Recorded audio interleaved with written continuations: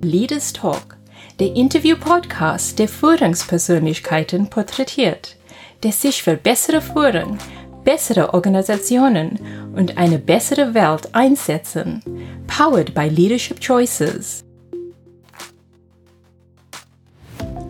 Ich finde, dass wir die Ressourcen unserer Natur viel zu wenig nutzen für uns als Mensch. Und wenn ich das jetzt einfach so sage und selbst wenn wir empfehlen, irgendwie 15 Minuten Waldbaden, ja, um uns wieder ins Gleichgewicht zu bringen oder so, das ist so wahnsinnig effizient.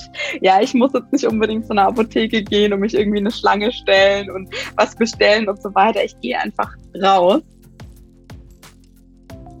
Also ich brauche nicht jedem ein genaues Briefing zu geben. Wenn ich merke, jemand kann so frei denken, dass er das zu einem guten Ergebnis führt, da ist wieder die Effizienz da, ne? Perfekt. Warum soll ich meine mentale Ressource damit verschwenden, dass ich was vordenke für jemand anderen, der das genauso gut kann und auch will?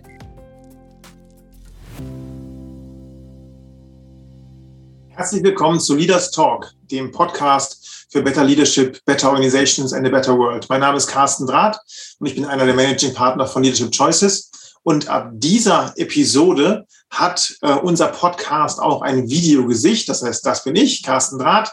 Und ich freue mich ganz besonders auf unseren heutigen Gast, Saskia Stella Gleitzmann, eine 32-jährige Unternehmerin in der Holzindustrie und in der im Gesundheitsmanagement und nebenher auch noch Mutter. Und wie kriegt sie das alles unter einen Hut? Wie ist ihr Werdegang? Wie kombiniert sie das Familienunternehmen im Unterfränkischen auf der einen Seite mit dem Gesundheitsmanagement und der Strategieberatung dort und der Skalierung und das alles und ihr Führungsverständnis und wie sie mit sich selbst umgeht, wie sie sich selbst steuert, wie sie sich selbst managt? Das werden wir alles heute von Saskia erfahren. Ich freue mich sehr auf das Gespräch. Ich freue mich ganz besonders über unseren heutigen Gast, Saskia Stella Gleitzmann. Sie wird selbst gleich was zu sich sagen. Eine ganz inspirierende Unternehmerin und tolle Frau. Wir kennen uns seit vielen Jahren oder hatten vor vielen Jahren noch was miteinander zu tun und sind jetzt sozusagen, haben sich die Wege wieder gekreuzt. Saskia, herzlich willkommen bei Leaders Talk. Vielen Dank, Carsten. Saskia, erzähl doch mal was über dich. Wer bist du? Was machst du? Was treibt dich so den ganzen Tag um? Also ich fange gern mal persönlich an. Ich würde mich als sehr reflektierte Frau beschreiben. Und ja, das hat mir immer auch geholfen, tatsächlich sehr selbstreflektiv umzugehen. Und ich bin mir meiner verschiedenen Führungsrollen sehr bewusst, die mittlerweile ja doch sehr komplex geworden sind. Als Unternehmerin, als Managerin, als Mutter und ja, dann bin ich natürlich irgendwie auch Tochter und wahrscheinlich könnte ich die Liste noch ein bisschen fortführen.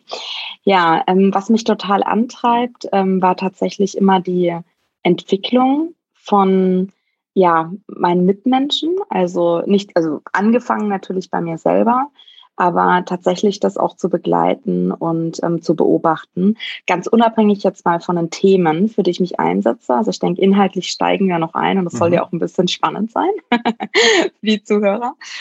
Und dementsprechend würde ich sagen, so tatsächlich dieses persönliche Wachstum ist was mich ganz stark angetrieben hat, schon immer und was mich auch als Person auszeichnet. Und ich habe mal vor einem Jahr die Übung gemacht, so meine nächstliebenden Freunde und auch Familie zu befragen, was mich auszeichnet. Es war eine total tolle Übung tatsächlich und ich habe mich riesig gefreut, dass da auch so viel Feedback kam, weil ich finde so diese Entwicklung und Lebensphasen, das hört ja nie so wirklich auf, diese Wechsel. Und da kam auf jeden Fall ganz stark nochmal das Empathische raus. Und ja, deswegen würde ich sagen, das zeichnet mich auf jeden Fall auch noch sehr aus als Mensch. Okay, danke dir. Das war sehr persönlich beantwortet. Ja, I love it. Und vielleicht noch mal ganz kurz zu den, sagen wir mal, Rollen oder den Hüten, die du aufhast. Du hast schon viele davon genannt. Du bist Unternehmerin in der 4. Generation von Gleitzmann Holzwerke. Richtig. Das ist ein Betrieb im Bereich Laubbäume. Laubbäume sind hochwertiger als Nadelbäume.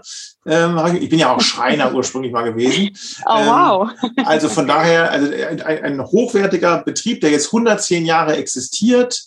Wenn ich mir das richtig gemerkt habe, rund 10 Millionen Umsatz, 50 Mitarbeiter, 3 Standorte. Ja, genau. Und du bist jetzt in der 4. Generation in der Unternehmensnachfolge und du hast dir das eigentlich nie auf dem Zettel gehabt. Erzähl doch mal ganz kurz, wie ist es dazu gekommen? Wie war dieser Prozess? Ja, also natürlich war das Unternehmen immer da und ich habe es miterlebt, sage ich jetzt mal. Aber als ich dann mit 18 tatsächlich ausgezogen bin, war ich erstmal dann wirklich so auf meinem Weg. Ich bin ja dann zum Studieren gegangen nach Vallendar an die WHU und hatte viele Auslandsaufenthalte über die Jahre. Und wir hatten eine Nachfolgeregelung in unserem Gesellschaftsvertrag festgelegt, dass die beiden Familienstämme, die in der 3. Generation aktiv gewesen sind im Unternehmen, jeweils einen Nachfolger bestimmen. Und dieser Nachfolger hat eben bestimmte Voraussetzungen zu erfüllen. Darunter war zum Beispiel auch ein Mindestalter von 30 Jahren, was ich ja de facto erst seit 2 Jahren so richtig erfülle. Dann diverse, tatsächlich Einblicke auch in anderen Unternehmen. Klar, das hätte ich zu einem gewissen Maß erfüllt. Der Knackpunkt an der ganzen Geschichte ist tatsächlich gewesen, dass ich ein Nachzügler bin. Also mein Bruder ist 20 Jahre älter als ich, meine Schwester ist 12 Jahre älter als ich und auch die 3 Söhne von meiner Tante, die eben mit meinem Vater in der 3. Generation als Geschäftsführerin tätig gewesen ist, hatte auch 3 Söhne, die damals dann auch schon Mitte 40 waren. Und dementsprechend, also stand das gar nicht zur Debatte. Hat mich dann auch relativ überraschend getroffen. In 2016 war das dann, da stand ich kurz vor der Geburt von meinem ersten Sohn, war quasi gerade so frisch irgendwie in den Mutterschutz gestartet und dachte, schön, jetzt kann ich mich mal ein bisschen auf was anderes konzentrieren und nicht irgendwie von Standort zu Standort reisen und, sage ich jetzt mal, die Krankenhäuser restrukturieren. Klopfte dann mein Bruder an der Tür, meinte, du, also mit schwierigen Situationen kennst du dich doch aus. Also hier mein Cousin und er hatten sich eben dazu entschlossen, aus der Firma quasi auszusteigen. Ja. Und dann dachte ich, okay, gut, ich weiß ja sowieso nicht, wie das funktioniert mit irgendwie Elternzeit und Sonstiges. Und Projektgeschäft kenne ich ja. Dann setze ich halt jetzt einfach mal eine 360-Grad-Analyse auf und schaue mir mal an, wo wir stehen und was es überhaupt für Optionen gibt. Und das war erstmal so völlig, ich wollte für mich einfach mal wissen, funktioniert das, was ich im Gesundheitswesen mache, eigentlich auch in der Holzindustrie? Und was könnte eine bessere Zeit dafür sein als der Mutterschutz? Genau. Ich habe ja glücklicherweise mir dann, es war dann nach der WU-Sommerpause und habe dann glücklicherweise auch 2, 3 Studenten mir an die Seite geholt, die quasi vor Ort, also ich lebe ja seit 2011 in Berlin, und dementsprechend war es natürlich wichtig, auch für eine Zeit vor Ort zu sein, was ich jetzt nicht immer garantieren konnte. Und dementsprechend, hatte ich mir dann ein Team zusammengestellt. Und dann ging erstmal so über 2, 3 Monate verstehen, Mitarbeitergespräche führen. Ich habe dann auch mit jedem Mitglied aus meiner Familie gesprochen. Es waren in Summe 6 Familienmitglieder, die auch aktiv gewesen sind im Unternehmen. Und das Wichtigste war für mich zu verstehen, was so die einzelnen Perspektiven erstmal sind, weil ich hatte keine, wollte auch erstmal gar nicht irgendwie über eine Lösung nachdenken. Ne? Genau, und als die Basis dann da war, haben wir, würde ich mal sagen, es waren so 10 bis 15 Lösungsoptionen, die wir dann eruiert haben. Und das Spannende war, ich war, glaube ich, am Anfang viel mehr in der Beraterrolle, weil ich die halt kannte. Und mir ist es zum Glück gelungen, weil ich ja so den langen Abstand hatte. Natürlich einige der Mitarbeiter und so, die kannten mich, aber wenn man sich so lange nicht gesehen hat, dann ja, also klar, es ist was anderes, wenn man jetzt irgendwie mit einem Jugendlichen spricht oder mit einer Frau irgendwie dann Mitte 20, genau. Und und dann haben wir tatsächlich die Optionen in der Familie gemeinsam eruiert. Und es war auch familienexterne Nachfolge als Option. Es war auch tatsächlich die Frage, ob ein Verkauf vielleicht sinnvoll sei. Aber es wurde dann relativ schnell klar, dass eben auch meine Tante und mein Vater sich schon wünschten, dass das Unternehmen in der Familie bleibt. Und dementsprechend haben sich dann die Optionen mehr eingegrenzt. Und tatsächlich erst nach 1-2 Jahren, also ich habe dann interimistisch die Rolle von meiner Tante ersetzt, die bei uns Finanzen, Personal und einen Standort verantwortet hat, weil sie eben schon einfach altersbedingt damals mit über 70, also es war einfach dann irgendwann der Zeitpunkt gekommen. Und genau, und in dieser Zeit hatte ich dann für mich im Prinzip nochmal so eine Phase, wo ich drüber nachdenken könnte, okay, was könnte eigentlich mein Beitrag langfristig sein für das Unternehmen, wo ich auch meine Stärken im Prinzip einbringen kann. Ich meine, es ist völlig klar, ich habe ja jetzt nicht irgendwie meinen Fokus auf das Holzthema ausgerichtet, ne? Aber dennoch bringe ich ja Fähigkeiten mit, die für ein Unternehmen von hoher Relevanz sind. Genau, und das war dann so eigentlich die nächste Etappe, die ich dann zusammengestellt habe und im Prinzip halt auch der Familie vorgeschlagen habe. Das heißt, eine von den 15 Lösungsoptionen war, Saskia steigt mit ein in einer bestimmten Rolle. Genau, richtig. Also war dann familieninterne Nachfolge und diese Rolle war dann für mich eigentlich nach einer Zeit klar, ich möchte keine operative Rolle im Unternehmen, weil, also im Endeffekt wirklich aus vielen verschiedenen Gründen. Einmal wirklich im Fokus zu sagen, was braucht das Unternehmen? Und das Unternehmen hat aus meiner Sicht gebraucht eine neutrale Führung nach vorne, weil ich bin immer Teil dieser Familie. Und auch einen Stamm, ne? Du bist halt und von ein einem Stamm. Mhm. Genau, und nicht, also ich hätte es mir zugetraut, aber das war einfach für die Firma aus meiner Sicht ein ganz wesentlicher Aspekt, eine Art Konsolidierung in dem Sinne mal zu tun. Und also vielleicht gerade als Hintergrund, was ich rausgehört habe, war also dein Vater und deine Tante, die waren sozusagen in der Geschäftsführung, Vater eher für die Technik, Tante eher für Finanzen und Personal.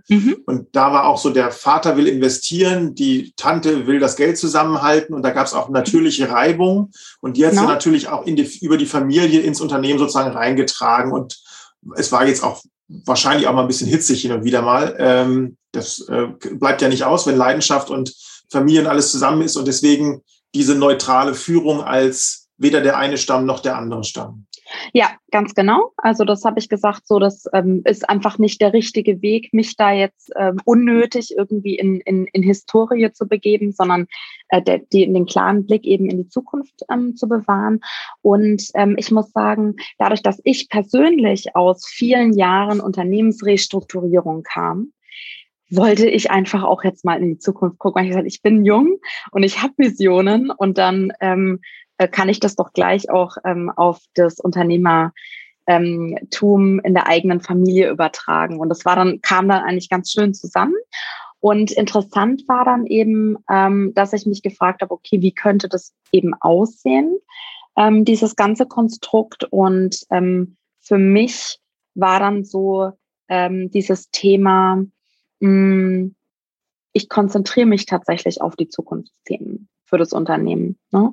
Und das ist das, was ich jetzt tatsächlich seit Mitte letzten Jahres tatsächlich tue.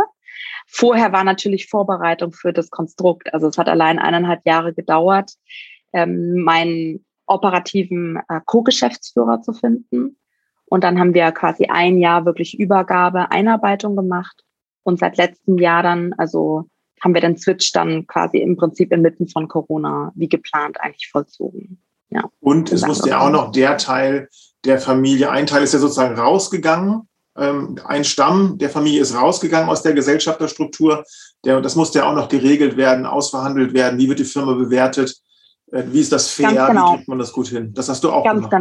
Ganz genau, das habe ich auch gemacht. Und das war auch im Prinzip einer der, also nicht allerersten, aber schon ein früher Schritt, weil das natürlich eine Grundvoraussetzung dafür gewesen ist, dass wir die Chance überhaupt haben, das Familienunternehmen in die 4. Generation erfolgreich führen zu können. Mhm. Ja, und das hat schon also über ein Jahr gebraucht. Und mir war auch klar, wenn ich jemanden finden möchte, der mit mir langfristig und nachhaltig das Unternehmen in die 5. Generation führt, dann brauche ich da eben auch finanzielle Stabilität und Klarheit. Und genau, also ich denke, wir haben da einen guten Weg gefunden. Es ist quasi jetzt 5 Jahre später, es ist auch vollbracht. Genau, mittlerweile ist ein bisschen Zeit vergangen. Und das und die ist auf Familie jeden spricht Fall, noch miteinander und kommt zusammen und hat noch eine gute Zeit miteinander. Also tatsächlich ist wirklich war eigentlich der schönste Seelenbalsam für mich war, es muss so 2019 gewesen sein, dann so 2, 3 Jahre nach dieser ganzen, also nach dem ersten ausschlaggebenden Punkt, wo klar war, dass es eben eine neue Lösung braucht. Und da hat dann tatsächlich meine Tante mir ein Foto geschickt von allen 5 Geschwistern, also sind 5 Kinder gewesen. Also man hat noch 3 weitere Geschwister, meine Tante, mein Vater. Und da hat sie mir tatsächlich geschrieben, ja, wir sitzen zusammen, so schön wie schon lange nicht mehr. Und sie hat es, glaube ich, so formuliert, irgendwie so diplomatisch hatte ich mich vorher gar nicht so, aber deine Diplomatie und so weiter hat uns hergebracht und wir wollen uns alle bei dir bedanken. Und das war wirklich schön, weil der Weg war wirklich steinig. Also ich glaube, ich jetzt so aus der Retro-Perspektive, ich erzähle das, glaube ich, manchmal so ein bisschen sehr blumig und schön, weil ich halt ein Mensch bin, der dann die guten Dinge, aber durch die Phase durchzugehen war eigentlich scheiße. Ja, das kann ich mir total vorstellen. Überleg mal, dein Vater war 60 Jahre im Betrieb, 50 Jahre in der Leitung, deine Tante war wahrscheinlich noch länger im Betrieb. Das ist ja ein Lebenswerk. Ja. Und da ist man natürlich total emotional verwoben. Das kann man nicht einfach so loslassen. Da scheitern ja auch ganz viele einfach dran, ne, an diesem Loslassen. Und es auch fair zu machen. Ne? Also, dass man auf der einen Seite sagt, den Beitrag zu würdigen, auf der anderen Seite aber auch die Firma nicht so belastet mit Auszahlungen, dass man sagt, die Firma kann jetzt gar nicht mehr existieren. Ne? Also das ist ja immer so eine Gratwanderung. Was ist fair? Total. Und das Gute war, und das war spürbar in dem ganzen Prozess, und ich denke, das war das, was am Ende auch dazu geführt hat, dass wir es im Prinzip geschafft haben, ist, dass doch einfach der Kern der Familie irgendwo, also diese Schnittmenge zwischen Unternehmen und Familie, das wollten alle bewahren. Ja. Naja, der Wertekern sozusagen, dass das dann doch eint bei allen Konflikten. Ne? Und da hilft natürlich auch die Empathie, die du hast, ne? Um da eben diese Brücken zu bauen und das Gemeinsame wieder herauszustellen. Und du sagst immer so, ich bin nicht in einer operativen Rolle. Das klingt dann so, als wärst du in einer Gesellschafterrolle, aber du machst ja schon mehr als das. Also du bist Chief Visionary Officer und beschäftigst dich mit Gesamtfinanzierung und mit der strategischen Ausrichtung. Was machst du da genau oder was hat man sich da vorzustellen? Also wir haben unsere Unternehmensstrategie neu definiert im Rahmen jetzt auch der Übergabe und auch eine Familienverfassung skizziert. Also das ist natürlich immer ein längerer Prozess, bis sie dann auch so ist, wie sie sein soll. Und das sind die Herzstücke dessen, was ich quasi im Prinzip nach außen und eigentlich auch nach innen verkörpere. Nicht tagtäglich jetzt gegenüber den Mitarbeitern, sondern an sehr explizit ausgewählten, ne? Also klar, ich mache auch, gehe auch durch den Betrieb, aber das mache ich jetzt nicht tagtäglich, weil ich bin nicht da, ne? Genau. Diese Themen, wie zum Beispiel unsere Kooperationen mit Startups, die wir jetzt eingegangen sind innerhalb der letzten 2, 3 Jahre. Das sind Themen, die ich quasi vorantreibe und sie gemeinschaftlich dann auch mit meinem Co-Geschäftsführer abstimme. Und wenn dort eben zum Beispiel Finanzierungen nötig sind, dann ist das etwas, wo ich quasi auch auf unsere Bankpartner zugehe und das entsprechend dann auch in die Wege leite. Genau, also das ist so, sage ich jetzt mal, mein alltägliches Tagesgeschäft. Ich bin natürlich immer am Puls der Zeit. Also gerade jetzt im Holzmarkt hat sich interessanterweise dann mit dem Wechsel auch sehr viel getan. sodass es da natürlich auch recht spannend ist, auch politisch, ne, so in Richtung Holzbau. Und das ist aus meiner Sicht ja auch vieles noch gar nicht so richtig erforscht, ne, wenn wir jetzt mal den Klimawandel mit dem Holzthema zusammenbringen. Also das ist durchaus auch ein Element, wo ich ein sehr starkes Auge darauf habe. Das Gute ist, ich bin ja in Berlin, das heißt, hier sitzen auch die relevanten Verbände, mit denen ich dann im Kontakt bin. Also es ist wirklich eine, würde ich mal sagen, auch repräsentative Rolle nach außen. Ne? Die repräsentative nach innen hat eben mein Co-Geschäftsführer in erster Linie.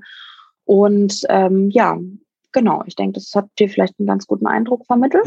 Genau, und da kommen wir nachher nochmal drauf zurück, was das jetzt im Detail heißt, weil da sind so spannende Dinge dabei wie künstliche Intelligenz, Robotik in einer Industrie, die ja im Wesentlichen erstmal Bäume aufsägt und lagert. Ne, das ist erstmal so, wo man denkt so, wow, das ist so super oldschool. 90 Jahre wächst so ein Baum, dann wird er gefällt, dann wird er aufgeschnitten, getrocknet, gelagert und dann wird dann Möbel oder was anderes draus gemacht.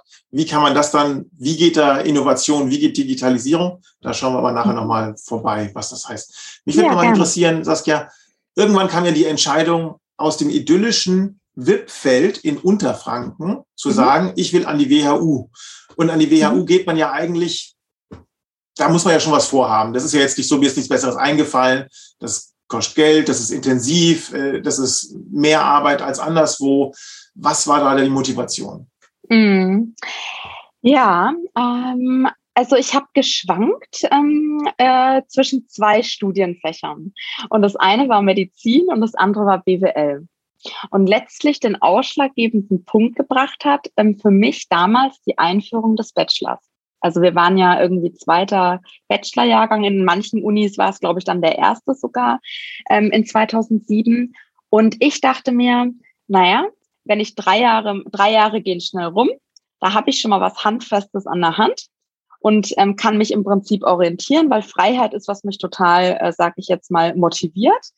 Und ich war dann abgeschreckt von dieser langen Phase eines Medizinstudiums und dachte mir, das läuft mir eigentlich nicht weg. Das könnte ich nach den 3 Jahren im Prinzip dann auch noch irgendwie tun. Ne? Und ich glaube so ich hatte bei beiden Studiengängen eigentlich so den menschlichen Aspekt immer im Vordergrund, weil beides ist ja doch was, wo man relativ, also eigentlich auch in der Medizin, sage ich jetzt mal, oder in dem ganzen Gesundheitsmarkt, um es mal breit zu fassen, ne? Das hat einen sehr hohen humanistischen Aspekt und in der Wirtschaft ja letztendlich auch. Ja? Also das war erstmal so der Grundantrieb.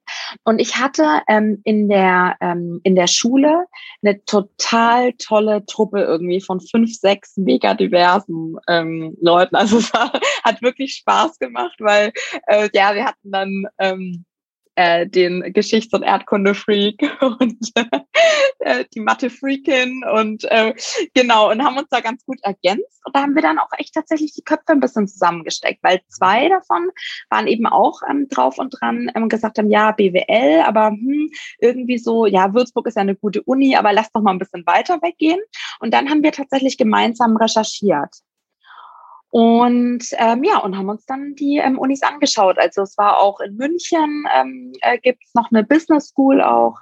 Und ich glaube, die große Chance war damals, dass die einfach mehr geboten haben als irgendwie das rein. Also wir waren halt eine total aktive Gruppe. Ne? Wir waren irgendwie alle bei Rotaract und haben da Berufsbörsen ins Leben gerufen und so. Und ja, und da sind wir zu diesem Tag der offenen Türen dann hingefahren. Das ihr seid als Truppe auch an der WHU angefangen quasi? 2 von uns, also genau, 2 von uns, ja, genau. Ja, eine Mitkollegin hat in Ingolstadt angefangen, genau. Und eine davon hat dann sich für ein duales Studium tatsächlich entschieden. Aber genau, wir waren zu zweit, ja. Und jetzt ist man ja mit einem WHU-Studium eigentlich schon ganz gut ausgelastet. Ist ja in Trimestern organisiert, also ist alles ein bisschen intensiver. Du hattest aber die Idee, da geht doch noch was und hast 2009, also 4 Semester ins Studium rein, hast dann gesagt, nee, ich glaube, ich mache noch parallel einen Bachelor of Psychology an der Fernuni. Klingt erstmal wie eine anstrengende Aufgabe. Was hat dich da getrieben? Also, ne, so ein BWL-Studium ist ja in den ersten 2 Jahren schon relativ trocken. Also nicht so viel mit Humanismus und so weiter, was ich mir da so ausgedacht habe. Und das war dann auch wirklich so der ausschlaggebende Punkt, ne, dass ich gesagt habe, so das, was ich eigentlich ursprünglich, was mich so antreibt, das finde ich zwar in dem Drumherum des Studiums, aber der inhaltliche Aspekt, also wirklich so der wissenschaftliche Aspekt, hat mir total gefehlt. Und ich habe mich dann ja einfach mal auf die Suche gemacht. Und damals war dieser Studiengang an der Fernuni in Hagen auch relativ neu eingeführt. Also ich glaube, es war vielleicht so das zweite oder dritte Jahr. Und du hast gerade die Trimesterstruktur betont, die mir dann im Prinzip eigentlich total in die Karten gespielt hat, weil eben natürlich als öffentliche Uni die Fernuni in Hagen andere Klausurenphasen hatte und die konnte ich dann so ganz gut integrieren. Klar, dass da nicht mehr drauf kommen, ist ja komisch. Aber es klingt total abgespaced, aber das wäre für mich es ist für mich gewesen, wie als würde ich halt einfach 10 Bücher lesen, die ich jetzt so in meiner Freizeit lese, und stattdessen habe ich halt, sage ich jetzt mal, die wissenschaftlichen, psychologischen Studien gelesen. Klar, da war am Anfang auch erstmal Statistik und so weiter, das hat sich dann ganz gut gedeckt, auch mit BWL. Aber ja, dadurch, dass wenn der innere Antreiber halt stimmt, dann fühlt sich das gar nicht so schwer an. Ja, genau. So wie aber natürlich haben mich wie immer alle für verrückt erklärt, ist ja klar. So wie du es erzählst, klingt es total zwingend. Also das macht total viel Sinn. Ja, absolut. Und wir sind uns dann auch über den Weg gelaufen und wir haben bei meinem zweiten Buch, glaube ich, zusammengearbeitet, ne? Coaching und seine Wurzeln. Da bist du so richtig in die Tiefen der Psychologie, Forschung der Pioniere und Vordenker und Denkerinnen eingetaucht und hast da super einen riesen Beitrag zu dem riesen Schinken da geleistet. Das war auch so ein Thema von dir. Ja, das hat auch echt Spaß gemacht, ja. Und dann ist aber was passiert, da ging es dir mal eine Zeit lang nicht so gut. Mhm. Genau. Ja, also ich habe mich von meinem langjährigen Freund auch getrennt in dieser Zeit. Und das war sehr interessant, weil ich das wirklich aus einem Bauchgefühl heraus gemacht habe. Obwohl ich eine sehr starke Liebe eigentlich empfunden habe. Aber ich hatte das Gefühl, so ich muss das jetzt machen. Und das war was, damit konnte ich auch ganz schwer irgendwie umgehen, ne? Mir in meiner Intuition zu vertrauen, aber mich eigentlich gegen ein Gefühl irgendwie der Liebe oder so zu stellen. Das war mal so eine ganz wesentliche Säule, ne? Die ich mir aber auch selber eingebrockt hatte in dem. Also ich glaube, ich habe mich dann selber auch irgendwie so auf den Weg gemacht, ne? Genau. Und du hattest vorhin auch angesprochen, die, sag ich jetzt mal, hitzigen Situationen auch innerhalb der Familie. Also meine Großeltern, also die zweite Generation, ist quasi so 2001 verstorben. Und das hat sich dann halt auch alles so aufgebauscht. Also wir waren ja mittlerweile schon im Jahr irgendwie 2009, aber so, ich meine, 10 Jahre gehen letztendlich eigentlich auch schnell rum, wenn man so möchte. Und das war etwas, was für mich natürlich aus dem Familiensystem heraus auch wirklich spürbar war. Wir sind ja alle letztlich miteinander verbunden. Und es war halt nicht so diese Gesprächskultur. Also ich bin sowieso nicht so häufig dann in dieser Zeit nach Hause gefahren, weil es einfach genau, damals war ja nicht so viel mit Hybridunterricht und sowas, war ja alles physisch. Und dementsprechend, aber in den Momenten, die ich da war, dachte ich mir, okay, hier würde ich gerne auftanken. Ja, aber ich konnte nicht auftanken, weil ich bei der Familie eigentlich immer auftanken konnte. Und in dieser Phase konnte ich da nicht auftanken. Und ich würde sagen, wir haben im Prinzip eigentlich so ein paar Tankstellen dann gefehlt, die ich eigentlich immer hatte. Ja, um das ist einfach mal 2 Beispiele rauszustellen. Ich denke so, in der Summe hat es mir einfach wahnsinnig viel an Ressource gekostet. Plus, ich würde mal sagen, so der dritte Pfeiler war auch ein bisschen, ich bin schon auch gegen den Strom geschwommen an der WHU. Ne? Also ich habe ja auch mein erstes Praktikum in der strategischen Kommunikationsberatung gemacht, was für damalige Verhältnisse, das ist glaube ich jetzt heute viel normaler, aber damals war klar, Investmentbanking, klassische Beratung. Selbst Startup war bei uns noch nicht so. Da war ja gerade mit dem European Founders Fund und so in den ganz frühen Phasen. Und das war total spannend, weil das keiner nachvollziehen konnte. Ne? Meinte ich, ja, bist du denn nirgendwo untergekommen und so. Und das war natürlich auch sowas, womit ich so ja da erst wirklich in Kontakt kam, wo ich dachte, okay, ich muss mich jetzt rechtfertigen, so wie ich jetzt hier bin, ne? Und dass quasi meine Bewertung jetzt davon abhängt, wo ich mein Praktikum mache, aber mich hat es total glücklich gemacht, ne? Und das war auch was so total in so einen Mismatch irgendwie kam. Und genau, und ja, und dementsprechend bin ich da einfach in eine echt ressourcenarme Zeit gerutscht, würde ich sagen. Ja. Plus natürlich dann klar, also ich meine, wir haben natürlich viel zu tun gehabt, aber das war nicht der wirklich ausschlaggebende Punkt. Ich konnte es aber dann nicht mehr leisten. Ne? Ja, verstehe. Und wie bist du, also erstmal danke dafür, dass du das so mit uns teilst, wie bist du da wieder rausgekommen? Was hat geholfen? Ja, also ich habe mir erstmal total viel Zeit genommen, tatsächlich rauszuarbeiten, was mir Kraft gibt, ganz unabhängig jetzt auch erstmal von anderen oder von meinen Mitmenschen in dem Sinne. Und genau, und ich glaube, das hat sich auch wirklich so ein bisschen überschnitten mit der Zeit, wo wir zusammengearbeitet haben.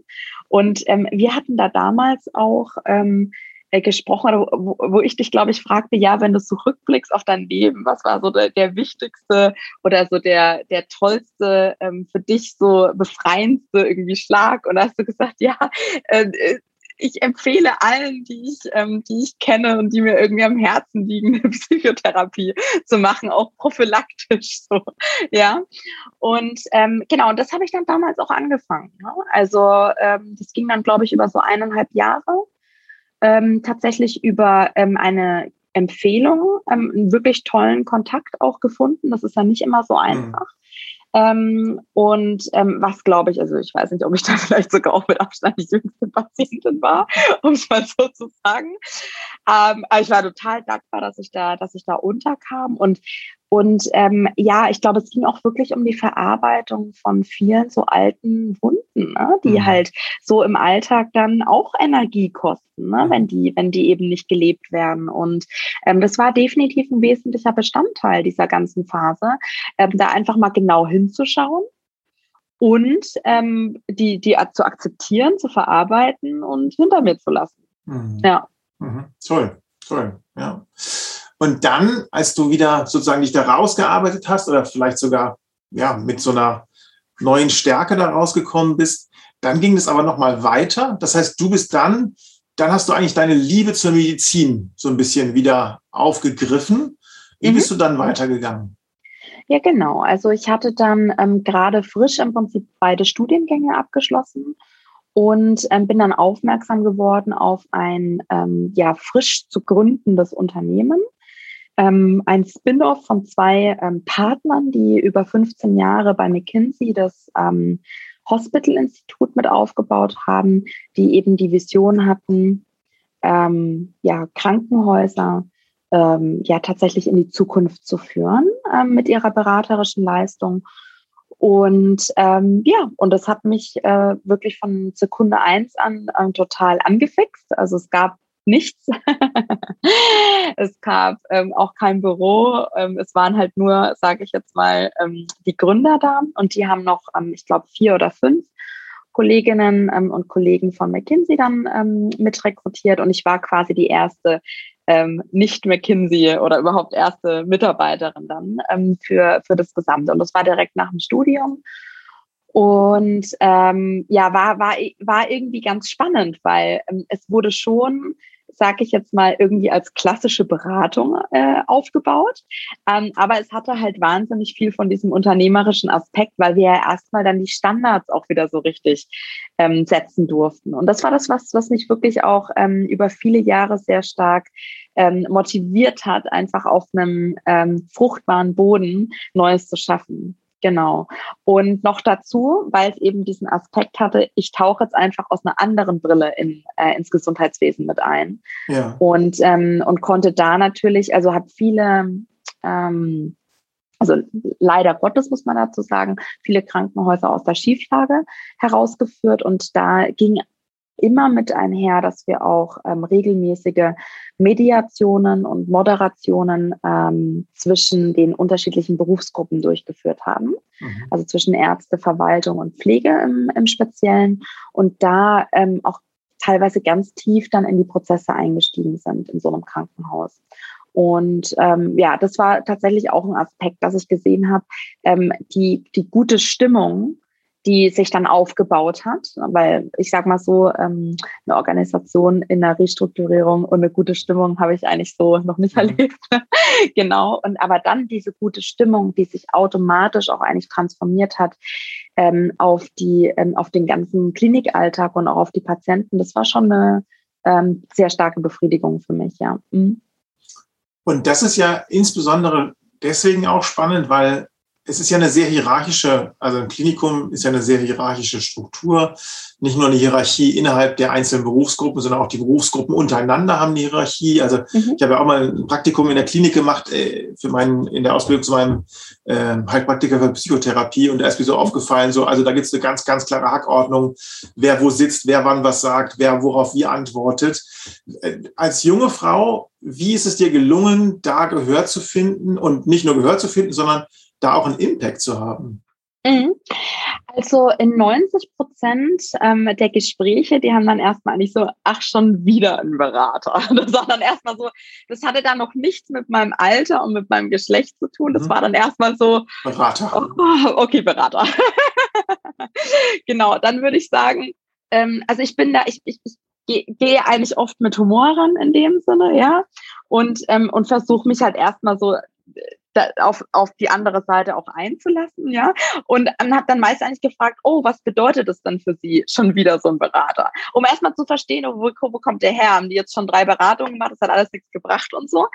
Das war dann mal so ein Öffner. So, und dann war die zweite Phase ganz oft, dass sie im Prinzip mit sehr vielen medizinischen Begriffen mich eigentlich bombardiert haben, um halt zu testen, okay, gut, ja, wobei das ja gar nicht der Kern in dem Sinne unserer Arbeit gewesen ist.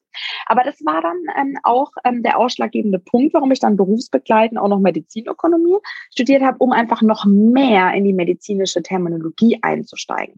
Das war, ich sag mal so, es war nicht schlimm. Ich habe es nie schlimm empfunden. Jetzt sage ich jetzt mal in diesem ersten Jahr, weil ich mit einer gewissen Freiheit da reingekommen bin, weil das Unternehmen ja auch relativ neu war und es ging darum auch, sich im Markt zu platzieren, und am Ende des Tages hat man sich irgendwie auf einer menschlichen Ebene getroffen, ja, wenn du verstehst, was ich meine. Also mir ist es dann irgendwie gelungen, einfach anzudocken in dem Sinne und wirklich zu sagen, okay, ich bin dafür da, um Ihnen zu helfen. Aber wenn Sie das nicht möchten, dann gehe ich weiter.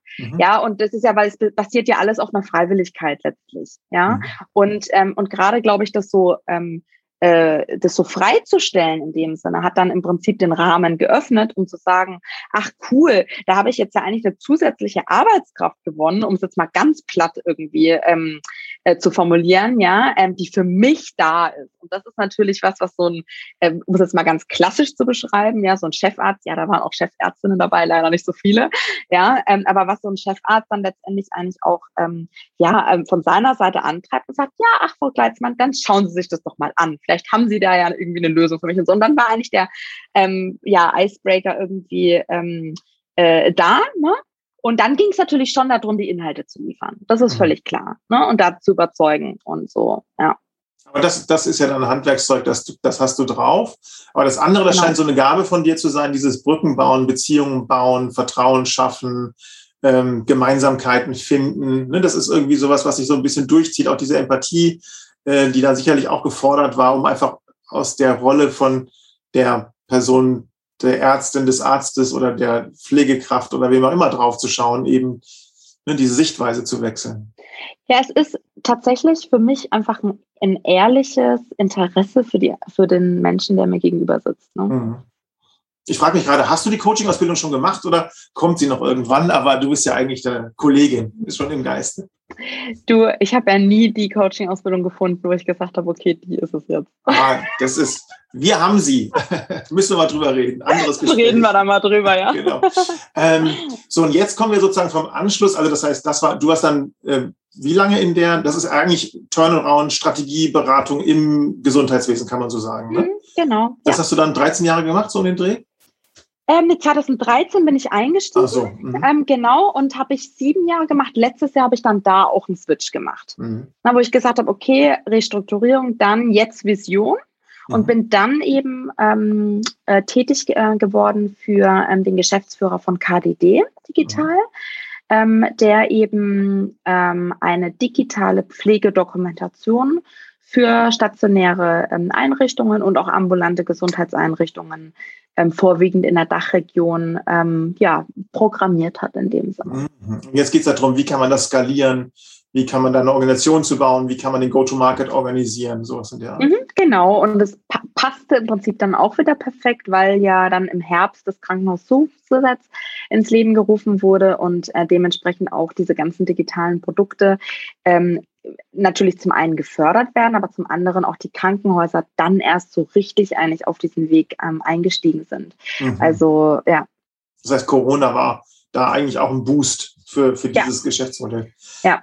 Und jetzt ist ja jedes dieser Geschäftsmodelle durchaus abendfüllend, aber du magst ja gerne mehrere Dinge gleichzeitig, nicht? Also so wie anscheinend zieht sich das so ein bisschen durch. Ne? Und jetzt bist du auf der einen Seite dort in diesem Bereich Medizintechnik, Skalierung, Strategie und auf der anderen Seite im Bereich Holzprodukte, und das sind ja noch nicht mal Endprodukte, das sind Zwischenprodukte, kann man so sagen. Ne? Das sind Produkte für die Möbelindustrie, also Holz für die Möbelindustrie, Holz für die Bauindustrie, richtig?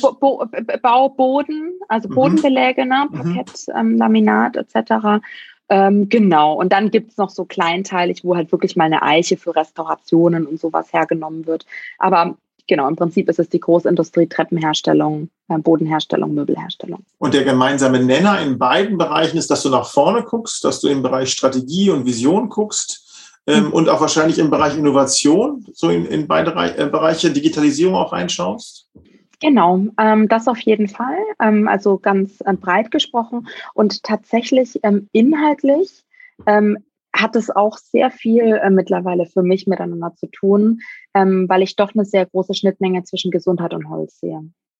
Ich liebe ja Holz, aber das musst du mir bitte erklären. Also ich wohne in einem Holzhaus und fühle mich hier auch gesund, aber das ist es schon. Was ist die Schnittmenge? Das ist es ja schon. Du wohnst in einem Holzhaus und fühlst dich gesund. Na also. Ja, nee, es ist ist einer der Aspekte. Wir haben ja sehr viel auch über Ressourcen gesprochen und ich liebe Effizienz. I love it, ja. I love it.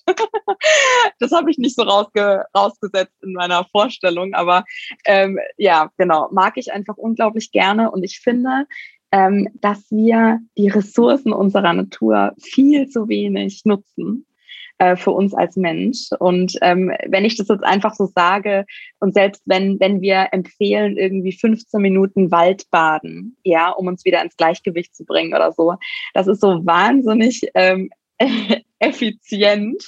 Ja, ich muss jetzt nicht unbedingt zu einer Apotheke gehen und mich irgendwie eine Schlange stellen und was bestellen und so weiter. Ich gehe einfach raus. Und da gibt es ganz viele Ansätze tatsächlich, die teilweise auch schon studientechnisch hinterlegt sind. Ich mache dir gerne noch mal ein anderes Beispiel. Also warum bauen wir keine Kliniken aus Holz?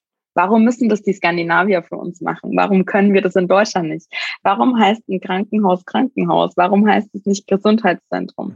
Ne? Und dementsprechend eine der Studien ist auch fast 10 Jahre her, dass die veröffentlicht wurde an der Charité mit Nussbaumholzboden auf der Intensivstation. Und da wurde tatsächlich festgestellt, dass die Patienten sich schneller erholt haben, die quasi in dieser Umgebung eben Holz in dem Raum hatten, als jetzt die herkömmlichen, sag ich jetzt mal, klassisch industriell hergestellten Böden. Ich sage jetzt bewusst auch nicht hygienisch, weil beides hygienisch ist. Ne? Also genau. Und das ist nur eine Studie. Da gibt es auch vielfältige Studien dazu. Die Holzindustrie hat halt nicht so eine gute Lobby, sage ich jetzt mal, wie auch irgendwie der Rest. Und ich denke, dass wir das zu eng sehen, was alles möglich ist heute und auf welchen Weg wir uns einlassen können. Also ich denke, es gibt immer viele verschiedene Wege, die zu einer Lösung finden. Und ein großer Motivationsschub für mich ist zu sagen, der Markt bietet einfach die gesamte Bandbreite an. Okay, verstehe. Das heißt, also neben dem Produkt Holz gibt es auch sozusagen die Erfahrung Wald. Das ist auch etwas, was damit zusammenhängt. Arbeitet ihr mit diesem Förster zusammen, der diesen Waldkongress da neulich organisiert hat? Da gibt es doch das Leben der Bäume oder so. Gibt es auch einen Film zu? Also ich kenne das Buch dazu. Ne? Ja. Müsste, glaube ich, auch ein Buch dazu geben. Genau. Also wir haben 2 Kooperationspartner. Das sind deutsche Unternehmen, die allerdings sehr stark in USA fokussiert arbeiten und sehr viele Studien darüber machen, was im Internet gesprochen wird. Also ich sag mal so, Hauptkundenkreis wären jetzt hier in dem Fall dann Pharmaunternehmen. Wir haben im Prinzip, also weil die gesagt haben, sie finden das Thema so wahnsinnig spannend, haben die quasi für uns dann recherchiert, wie sehr wird eigentlich über diese Holzthematik und so weiter gesprochen. Und es ist ganz interessant. Also es gibt Gespräche darüber, natürlich sehr eingegrenzt, weil die meisten das gar nicht in einem Angebot in dem Sinne drin haben. Also das ist das, wo wir jetzt eigentlich stehen. Ich überlege tatsächlich gerade in was für einem Konstrukt das Sinn machen könnte. Ich könnte mir auch total gut vorstellen, mich an eine Stiftung anzudocken oder vielleicht auch selbst eine Stiftung zu initiieren. Aber das ist definitiv irgendwie gerade ein Thema, was mich nicht so richtig loslässt. Und auch egal, mit wem ich drüber spreche, wo auch so einfach Interesse da ist und genau. Aber ich habe noch keinen konkreten Plan dahinter. Das ist was da irgendwie so im Orbit rumschwirrt bei mir. Es würde zu einer vertikalen Integration eurer Supply Chain, eurer Wertschöpfungskette letztlich führen, dass ihr nicht nur die Bretter in Anführungsstrichen herstellt, sondern vielleicht auch Module, Produkte oder mit Architekten zusammenarbeitet, um beispielsweise Kliniken aus Holz zu bauen, Gesundheitszentren aus Holz zu bauen. Ja. Genau, verstehe. Also das ist zum Beispiel ein Thema. Und dann vielleicht nochmal ganz kurz das Thema Innovation streifen. Also was hat Holzindustrie, Sägewerk mit künstlicher Intelligenz und Robotik zu tun? Ja, also wir haben vor 2-3 Jahren unsere gesamte Wertschöpfungskette einmal nach den wesentlichen Werttreibern unterteilt. Ich sage noch mal ganz kurz, wie die sind. Dann, glaube ich, hat jeder so ein Bild vor Augen. Also wir kaufen das Holz aus dem Wald, transportieren das zu uns zum Werk. Dann wird der Stamm entrindet, er wird eingeschnitten, dann wird er an der Luft vorgetrocknet, auch aus Qualitätsgründen und um sich der natürlichen Witterung zu behelfen. Dann kommt das Holz in die technische Trocknung, die mit unserem nachhaltig ökologisch angetriebenen Heizkraftwerk aus den Holzresten quasi betrieben werden. Und dann wird es sortiert und quasi abverkauft. Also das ist so der Standpunkt. Und wir haben dann für uns gefiltert, dass ein wesentlicher Baustein jetzt neben Einkauf etc. Die Sortierung darstellt, weil es ja darum geht, ein Stamm zum Beispiel, bei dem ein Kern sichtbar ist in einem Schnittholz. Das ist Minderware, ja, und die Minderware hat aber Vorteile, wie zum Beispiel, dass sie in der Möbelproduktion, wenn das Möbelstück sowieso in der Farbe angemalt werden soll, dann ist es völlig egal, ob da ein Kern zu sehen ist oder nicht. Das heißt also, unser Interesse ist groß, dass wir das Holz, was wir aus dem Wald bekommen, sehr effizient an unseren Kunden weitergeben. Der Kunde hat nichts davon, wenn er eine zu gute Qualität bekommt. Der Kunde hat auch nichts davon, wenn er eine zu schlechte Qualität in dem Nicht den ganzen Baumstamm an sich, sondern sozusagen Brett für Brett kategorisiert. Brett für Brett, genau. Also es gibt Blockware, das machen wir aber nicht. Wir sortieren wirklich dann jedes Brett so zu, dass es dann entsprechend kundenspezifisch ausgeliefert werden kann. Und wir haben dann uns auf die Suche gemacht nach einem bildgebenden Verfahren, was man ja auch aus der Medizin kennt, das Radiologiebilder. Okay. Du siehst, ich habe schon viel. Die Synergien kommen so langsam raus. Die Synergien sind toll, ne? Genau. Also in der Radiologie ist tatsächlich ja die Übereinstimmung über 90%, ne? was das anbelangt, dass eben so ein Bild dann auch zugeordnet werden kann, was fehlerhaft ist, was nicht fehlerhaft ist, etc. Und das ist die Idee im Prinzip, den Stamm, also das Schnittholzbrett, vorne und hinten auszuloten per Bildgebung und zuzuteilen. Also gibt es Tegernseer-Gebräuche, die ganz feste Vorgabe haben, wie die Qualitätseinsortierungen zu sein haben und dementsprechend darüber unsere Effizienz zu steigern. Und wir haben das nicht gefunden im Markt und deswegen haben wir gesagt, okay, wir setzen das jetzt neu auf und dadurch gewinnen wir auch Daten über die Entwicklung des Waldes, weil wir sourcen ja, sage ich jetzt mal maximal eigentlich in 50 bis 70 Kilometer Umkreis. Holz ist schwer, ne? Logistik ist ein Riesenthema, deswegen nah dran. Und können natürlich sehen, wenn wir plötzlich einfach schlechtere Ware in dem Sinne bekommen, können wir auch Rückschlüsse ziehen über die Entwicklung des Waldes. Und das sehen wir einfach auch als total nachhaltigen Aspekt. Und ich denke, es ist wichtig, auch diese Daten eben wirklich mal zu sammeln und aufzubereiten. Und das ist eines der Projekte zum Beispiel, die wir aktuell vorantreiben. Okay, und dafür braucht man so einen KUKA-Roboterarm, der die Bretter sortiert und fotografiert vielleicht und dann die AI, die halt, oder die KI, die dann nachher diese Tegernseer Gebräuche sozusagen anwendet darauf als Regelwerk. Ja, genau, richtig. Okay, krass, Wahnsinn. Okay, spannend. Und Saskia, nochmal zum Thema Führungsverständnis. Jetzt bist du ja von deinem Werdegang her, also betriebswirtschaftlich geschult, psychologisch geschult, hast von Hause aus vielleicht auch als jüngste der drei so eine gewisse Empathie vielleicht mit auf den Weg bekommen, wer weiß, auf jeden Fall irgendwie entwickelt.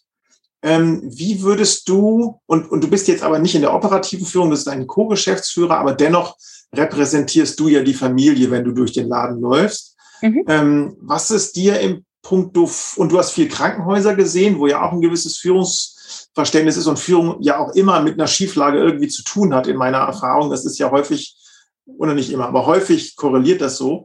Was hast du da mitgenommen? Was ist dir wichtig beim Thema Führung, beim Thema Umgang mit Menschen, mit euren 50 Menschen, die ja da alle auch Familien haben, wo auch eine Verantwortung hinter ist? Wie gehst du da an?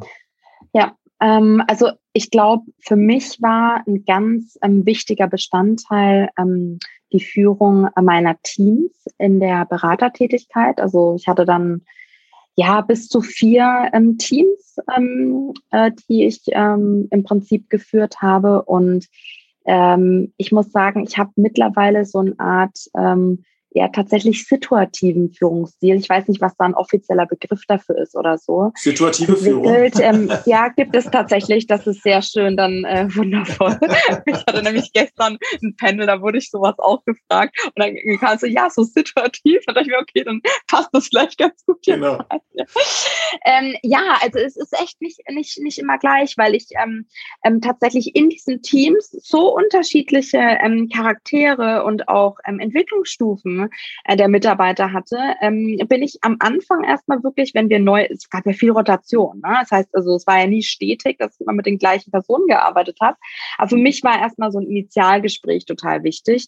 Was brauchst du? Das können ja 50% leider nicht alle beantworten.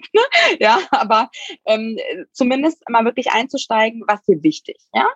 Ist dir wichtig, dass du Mittagessen hast? Arbeitest du lieber durch? Brauchst du eine genaue Anleitung, willst du frei denken und so. Und da gab es wirklich massive Unterschiede. Und für mich war das total super, weil ich habe mich dann einfach darauf eingestellt. Also ich brauche nicht jedem ein genaues Briefing zu geben. Wenn ich merke, jemand kann so frei denken, dass er das zu einem guten Ergebnis führt, da ist wieder die Effizienz da, ne? Perfekt. Warum soll ich meine mentale Ressource damit verschwenden, dass ich was vordenke für jemand anderen, der das genauso gut kann und auch will? Ja, und dann wiederum gab es eben auch Mitarbeiter, die gesagt haben, so, nee, also ich möchte jetzt erstmal, dass jede Folie, sage ich jetzt mal, wenn es in so eine Folie ging oder so, dass die mal vorgemalt ist, ja, weil ich bin unsicher und ich muss reinkommen und so weiter. Dann habe ich mich darauf eingestellt. Und so mache ich das auch bei uns im Familienunternehmen, ne? Also vor allem durch die Gespräche, die ich ja ganz am Anfang geführt habe, von langjährigen Mitarbeitern. Mittlerweile, also so die ganz neuen Mitarbeiter durch Corona kenne ich jetzt nicht mehr so gut, leider Gottes, ja. Aber in der Regel ist mir das Wichtigste tatsächlich zu verstehen, wo kann man sich da irgendwie treffen, dass man das zu einer gewinnbringenden Zusammenarbeit in dem Sinne führt. Ja, also ich kann entscheiden, auch ohne die anderen zu fragen. Ist für mich kein Problem. Ich mache es aber auch gern, sage ich jetzt mal, am runden Tisch und frage einfach mal nach, was mittlerweile, haben wir ein mittleres Management in der Firma? Mhm. Und genau, und frage auch gerne nach und höre mir dann Stimmungsbild in dem Sinne an. Und genau, und ich glaube, das kommt wirklich auch aufs Thema an. Weil manchmal würden die Mitarbeiter, nee, das ist mir eigentlich relativ egal, so, ne, wie das ist, aber es gibt halt Themen, die total entscheidend sind. Und dann würde ich sagen, naja, komm, dann kommen wir eben zusammen und dann besprechen wir das. Und ja, damit bin ich gut gefahren und konnte ich wirklich zum Glück da lernen, wie wichtig das ist. Prima. Das ist eigentlich eine bilderbuchmäßige Beschreibung von situativer Führung, ne? Eben von dem, der geführt wird, herzukommen und nicht, was ist so mein Standardweg, sondern einfach zu hören, was brauchst du, genau. Also, und dann eben auch einzusteigen in so einen Dialog, weil man eben nicht sofort weiß, was man braucht. Man merkt es ja teilweise erst selber, wenn man arbeitet, ne? Das tut mir gut, das tut mir nicht gut. Total. In diesem Dialog zu sein, ne? Ja, Mittagessen bei mir, ganz wichtig. Und Mittagsschlaf bei mir zum Beispiel. Ich bin ein Mittagsschläfer, finde ich total super. Und Mittagessen, genau. Ja. Und sag mal, Altersschnitt oder Altersspanne in deinem mittleren Management oder in der Belegschaft? Wie ist das? Ja, also tatsächlich in dem mittleren Management mittlerweile sehr jung. Ich würde sogar sagen, vielleicht so um die Anfang 30. Wir haben es jetzt also nicht mehr ganz aktuell gerechnet, aber es hat sich sehr viel getan jetzt auch. Über die gesamte Firma kann ich es beantworten. Da liegt es etwa bei 47.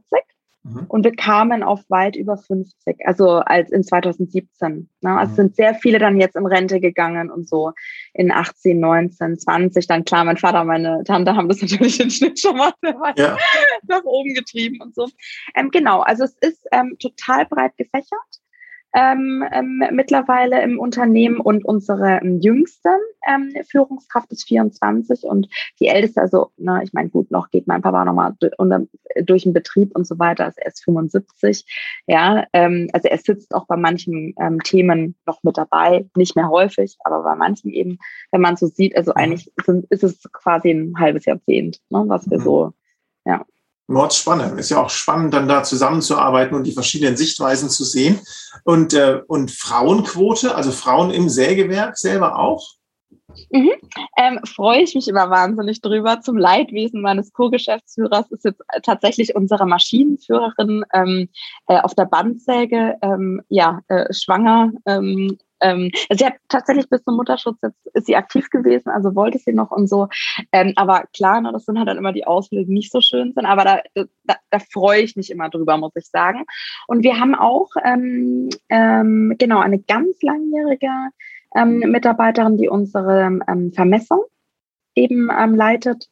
Unsere Einkäuferin hat mit uns dual studiert, das ist eben die jüngste an der Seite. Also Quote, ich würde mal sagen, wenn ich jetzt die Verwaltung und alles mitzähle, sind so 10 Frauen bei ungefähr 50 Mitarbeitern um den Dreh. Also 20%. Was für die Holzindustrie schon ganz in Ordnung ist. Das finde ich sehr in Ordnung, auf jeden Fall. Ja, okay, cool, Wahnsinn. Sehr, sehr spannend. Jetzt sind wir so eine Platzrunde gedreht durch dein Leben, haben so von verschiedenen Seiten drauf geschaut. Was ist noch wichtig? Was wäre die eine Frage oder was sind die Fragen, die ich noch nicht gefragt habe, Saskia? Ja, spannend. Also vielleicht so in die Richtung, wo ich meine Inspiration hernehme. Ja. Weil ich ja in den Rollen, in denen ich tätig bin, tatsächlich Inspiration auch brauche, um eben auch, sage ich jetzt mal, Verknüpfungen irgendwie anzugehen und mir Gedanken zu machen, ne, wo wir was besser machen können. Ja. Die kann ich und woher bekommst du deine Inspiration, Saskia? Gute Frage, die ich mir selbst gestellt habe. Das ist doch schön. Man lernt ja auch selber immer so viel dazu in so einem Podcast. Deswegen, woher bekomme ich eigentlich meine Inspiration? Also ich höre auch tatsächlich gerne Podcasts, aber ich habe jetzt nicht so einen Podcast, den ich immer wieder höre, sondern tatsächlich wirklich so thematisch bezogen, was mir ins Auge springt. Also ich würde sagen, ich lasse mich, ich habe jetzt nicht so eine feste Struktur irgendwie da drinnen. Es ist genauso, tatsächlich, dass ich einfach mal durch eine Buchhandlung gehe, ja, und einfach gucke, okay, was sind jetzt so irgendwie neuartige Themen und mir da was rauspicke. Und dann würde ich sagen, ist doch ein hoher Anteil auch während Corona gewesen in digitalen Gesprächen, auch wirklich mal in den Dialog mit Menschen zu gehen, die jetzt nicht das Gleiche machen wie ich. Ja, weil ich finde, dass da eben eine total hohe Kraft auch drinnen ist, einfach mal ja auch andere Themen anzusprechen, die sich dann wieder übertragen lassen auf das eigene. Ne? Genau. Ich liebe Zitate. Also ich habe so eine wundervolle Zitate-Box und die liegt in meiner Dropbox. Und ich muss sagen, ja, manchmal hilft mir die wirklich auch, wenn da jetzt nicht irgendwie so inhaltlich oder so, aber das ist so dieses Rückbesinnen auf irgendwie so dieses Urmenschliche. Ja, und das gibt mir total viel. Und ich sag mal so, wenn der Energiehaushalt gut ist, dann ist man ja auch irgendwie inspiriert auf eine gewisse Art und Weise. Ne? Ja, ich einfach durch mein Alter kann ich momentan nicht so viel in dem Sinne so Sport. Also bei mir ist es eher so diese, ich zünde sehr gerne mal eine Kerze ab. Auch das gibt mir Inspiration. Weil spirituelle Inspiration, die ja auch mal wichtig ist, ne, die hilft wahrscheinlich bei Gesundheit und Holz ganz gut. Weil ich glaube, da muss man sich ein bisschen auf eine andere Ebene begeben, die man in unserer irdischen Welt noch nicht so vorfindet. Kein Problem, wenn hier ein paar Zuhörer dabei sind, denken, okay. Alles gut, alles gut. Völlig abgespaced. Das ist okay, das ist Teil von mir, ja. Und du sitzt ja auch manchmal in einer kühlen Kirche alleine. Genau, das gut zugehört. Ja, auf jeden Fall. Ja, liebe ich. Ja, und ich bin in einigen Netzwerken und Verbänden aktiv. Und das ist natürlich, sage ich jetzt mal rein, wirklich auf der inhaltlichen Schiene, auch wissenschaftliche Studien, ja, zum Holzmarkt im Gesundheitswesen und so. Das ist definitiv auch ein wichtiger Bestandteil. Und ich glaube, so in der Ergänzung beide Seiten, also es ist wichtig, die Freiräume zu haben, also fürs Freischaffen in dieser Rolle. Wenn ich jetzt irgendwie einen komplett durchgetakteten, und ich weiß ja, wie diese Tage sind, ja, das würde jetzt nicht mehr passen zu den Rollen, die ich da verkörpere. Ne? Das heißt, du hast es geschafft, obwohl du, mal mindestens 3 große Rollen hast, also die eine Rolle im Gesundheitswesen, Gesundheitsmanagement, die andere Rolle in dem Holzbusiness, die dritte Rolle, ich sag mal, private Rolle mit Familie und alles, das ist ja alles, alles irgendwie tagfüllend. Aber das dann trotzdem mit so einer Disziplin hinzukriegen, dass diese Freiräume entstehen, weil du könntest den Tag ja auch locker zuklatschen, wahrscheinlich, sodass keine Zeit zum Denken und zum Inspiriertsein bleibt. Das ist ja eine Kompetenz. Absolut, hätte ich kein Problem damit. Und ich glaube, das passiert manchmal auch schneller, als ich irgendwie gucken kann. Ne? Also so. Und ich habe halt irgendwann dann die Entscheidung getroffen, okay, ich darf nicht mehr wie 30% meines Kalenders vorab voll haben, weil es kommen unerwartete Dinge mit der Familie, es kommen auch unerwartete Dinge mal vom Business rein, wo ich dann einfach auch mal reagieren muss. Ja, also ich kann ja nicht immer nur aktiv, sage ich jetzt mal, vorantreiben. Das sind auch Dinge, die dann gelöst werden wollen in dem Sinne. Und das ist ja für mich eine total neue Erkenntnis, weil sonst war mein Kalender immer 100% voll. Ja, dann bist du halt bei 160%. Und dann hast du halt, bist du nur noch in so einem, du kannst nichts mehr vordenken, du kannst nichts mehr nachdenken. Ne? Und deswegen habe ich gesagt, okay, ich teste jetzt mal so mit 30% und damit fahre ich ganz gut. Wow, okay, das können wir mal nachhallen lassen, weil ich glaube, viele Hörerinnen und Hörer dieses Podcasts haben einen Kalender, der ein bisschen mehr als 30% gefüllt ist, inklusive mir. Und das ist tatsächlich immer wieder die Kunst. Wo schaffst du diese Freiräume? Wie kriegst du sie hin, dass du auch in den Ressourcen, also es hilft ja nichts, wenn du technisch frei bist, aber ressourcenmäßig platt, dann bist du ja auch nicht mehr inspiriert und kreativ. Nee, total. Und ich glaube, das Wichtige ist halt, wenn ich vorab quasi alles schon geplant habe, dann kann ich ja nicht mehr so viel reinnehmen, was in dem Sinne, sage ich jetzt mal, kurzfristig dazukommt. Ja. Und deswegen klingt das jetzt prinzipiell erstmal so wenig in dem Sinne, aber in der Situation, also ich mache mir dann zum Beispiel immer am Tag vorher eigentlich nochmal kurzfristig für den nächsten Tag dann maximal 3 Punkte, die für mich Tagesziele sind. 3 Tagesziele. Ja, maximal 3. Also mehr geht nicht. Das ist für das persönliche Erfolgsgefühl gut. Ja, und es hilft mir auch immer wieder am Abend, das ist wirklich eine kleine Vorbereitung, die ich für den nächsten Tag mache, hilft mir immer wieder am Abend zu kalibrieren, okay, was ist jetzt das Wichtigste und wirklich Relevanteste für die Businesses? Ja, und tatsächlich ist da auch mein Familienthema dabei. Weil ohne dessen, also eines entgleitet dann, ne? Das ist klar. Und es gibt Phasen, wo es nur Business ist und es gibt Phasen, wo mehr Familie ist. Das habe ich jetzt auch irgendwie gelernt für mich, dass es nicht immer stetig dieses eine Ding ist. Gehört auch zur Führung, finde ich, dazu. Ne? Manchmal kann man das Unternehmen dann auch mal laufen lassen. Ja, weil alles erstmal in dem Sinne, wie soll ich sagen, wenn man sich eine Strategie ausdenkt und dann hat man alles angeschlossen, so erstmal abarbeiten. Ne? Da kann ich nicht nur mal von oben drauf schütten. Genau. Erstmal dann laufen lassen und gucken, wie sich Dinge entwickeln. Und die 3 Ziele sind 3 pro Business oder 3 pro Teilbereich oder insgesamt 3 pro Tag? Nee, also es sind wirklich 3 Ziele, also Ziel, ja, was ist Ziel? Das ist jetzt konkret genug, ne? Ist es überhaupt realistisch? Wie viel Zeit brauche ich? Habe ich alles, was ich brauche dafür? Und das ist Teil dieser Arbeit. Ich würde sagen, es ist nicht so, dass ich sage, manchmal braucht das eine gar nichts. Ne? Und manchmal braucht eine Sache 3 Dinge, wo ich sage, okay, das ist jetzt super wichtig. Da irgendwie was anzustoßen, ne? Oder was zu verschriftlichen. Also ich finde Verschriftlichung total wichtig. Es hilft mir selber in der Struktur. Sehr spannend, sehr cool. Saskia, ich habe viel gelernt.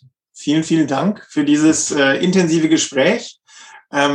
Ich denke, wir sprechen in einer gewissen Zeit nochmal und gucken, wie sich die Dinge weiterentwickelt haben. Was meinst du dazu? Ja, sehr gerne. Prima. Saskia, dann wünsche ich dir alles Gute für deinen weiteren Weg in den verschiedenen Bereichen. Ich bin gespannt, wo man noch von dir lesen und hören wird oder von euch. Und vielen Dank auf jeden Fall für das Gespräch. Danke für das Gespräch, Carsten, und für die Einladung, hier sein zu dürfen. War sehr spannend, auch für mich. Mach's gut. Tschüss. Und was hast du gelernt, Carsten? Ich fand's eine sehr inspirierende Frau, die sehr viel Ressourcen hat, als auch Humor sozusagen. Ich glaube, viele Dinge einfach auch mal weglachen kann, die schwer sind, dass auch der Zugang zu Leichtigkeit immer wieder da ist, auch trotz aller Schwere. Das finde ich ist eine Qualität, diese tiefe Menschlichkeit, diese Empathiefähigkeit, mit anderen ins Gespräch zu kommen, wirklich, dass der Gegenüber das Gefühl hat, die spricht jetzt nur mit mir. Das ist jetzt wirklich, ich bin jetzt wirklich wichtig. Ich glaube, das ist was ganz Wichtiges. Und was mich beeindruckt hat, war diese Fähigkeit, sich Luft zu lassen, also sich bewusst Freiräume zu setzen und die nicht mit den ganzen Anfragen, die da ganz sicherlich kommen, mit den ganzen Problemen, die da ganz sicherlich kommen, mit dem, was die Familie braucht, mit dem, was das eine Business braucht, mit dem, was das andere Business braucht, dann trotzdem Freiräume zu schaffen und sich bewusst auf wenige Prioritäten zu fokussieren pro Tag, aber das dann eben fokussiert und strukturiert anzugehen. Also ganz toll, fand ich extrem spannend und bin sehr gespannt, wo wir Saskia Stella Gleitzmann noch überall treffen werden. Also von daher spannend. Ja, was ist bei uns Spannendes? Am 4. November findet unsere nächste Open University statt. Das zusammen mit der WHU. Das Thema wird sein Corporate Purpose, Opportunity or Opportunism. Also ist es eine echte Gelegenheit, sich mit dem Thema Sinnhaftigkeit des Unternehmens zu beschäftigen und inwieweit ist es auch häufig ein Deckmäntelchen, das aus Marketingzwecken genutzt wird. Was ist da wirklich zu holen? Und wir haben ein sehr diverses Panel, einen sehr diversen Kreis an Speakern und Unternehmensvertretern mit dabei, von Porsche über bis hin zu Extinction Rebellion ist alles mit dabei. Also von daher wird das eine sehr, sehr spannende Veranstaltung, auf die ich mich schon sehr freue. Wenn Sie dabei sein wollen, schreiben Sie mir eine Mail, carsten.draht@leadership-choices.com. Der Event ist Invitation Only und kostenlos und wir sorgen dann gerne dafür, dass Sie mit auf die Teilnehmerliste kommen. In diesem Sinne, bleiben Sie uns gewogen, bleiben Sie gesund und hoffentlich bis bald wieder bei Leaders Talk. Das war Leaders Talk, der Interview-Podcast, der Führungspersönlichkeiten porträtiert, der sich für bessere Führung, bessere Organisationen und eine bessere Welt einsetzen. Powered by Leadership Choices. Wenn Sie uns Feedback geben möchten, senden Sie uns gerne eine E-Mail an leaderstalk@leadership-choices.com. Vielen Dank fürs Zuhören.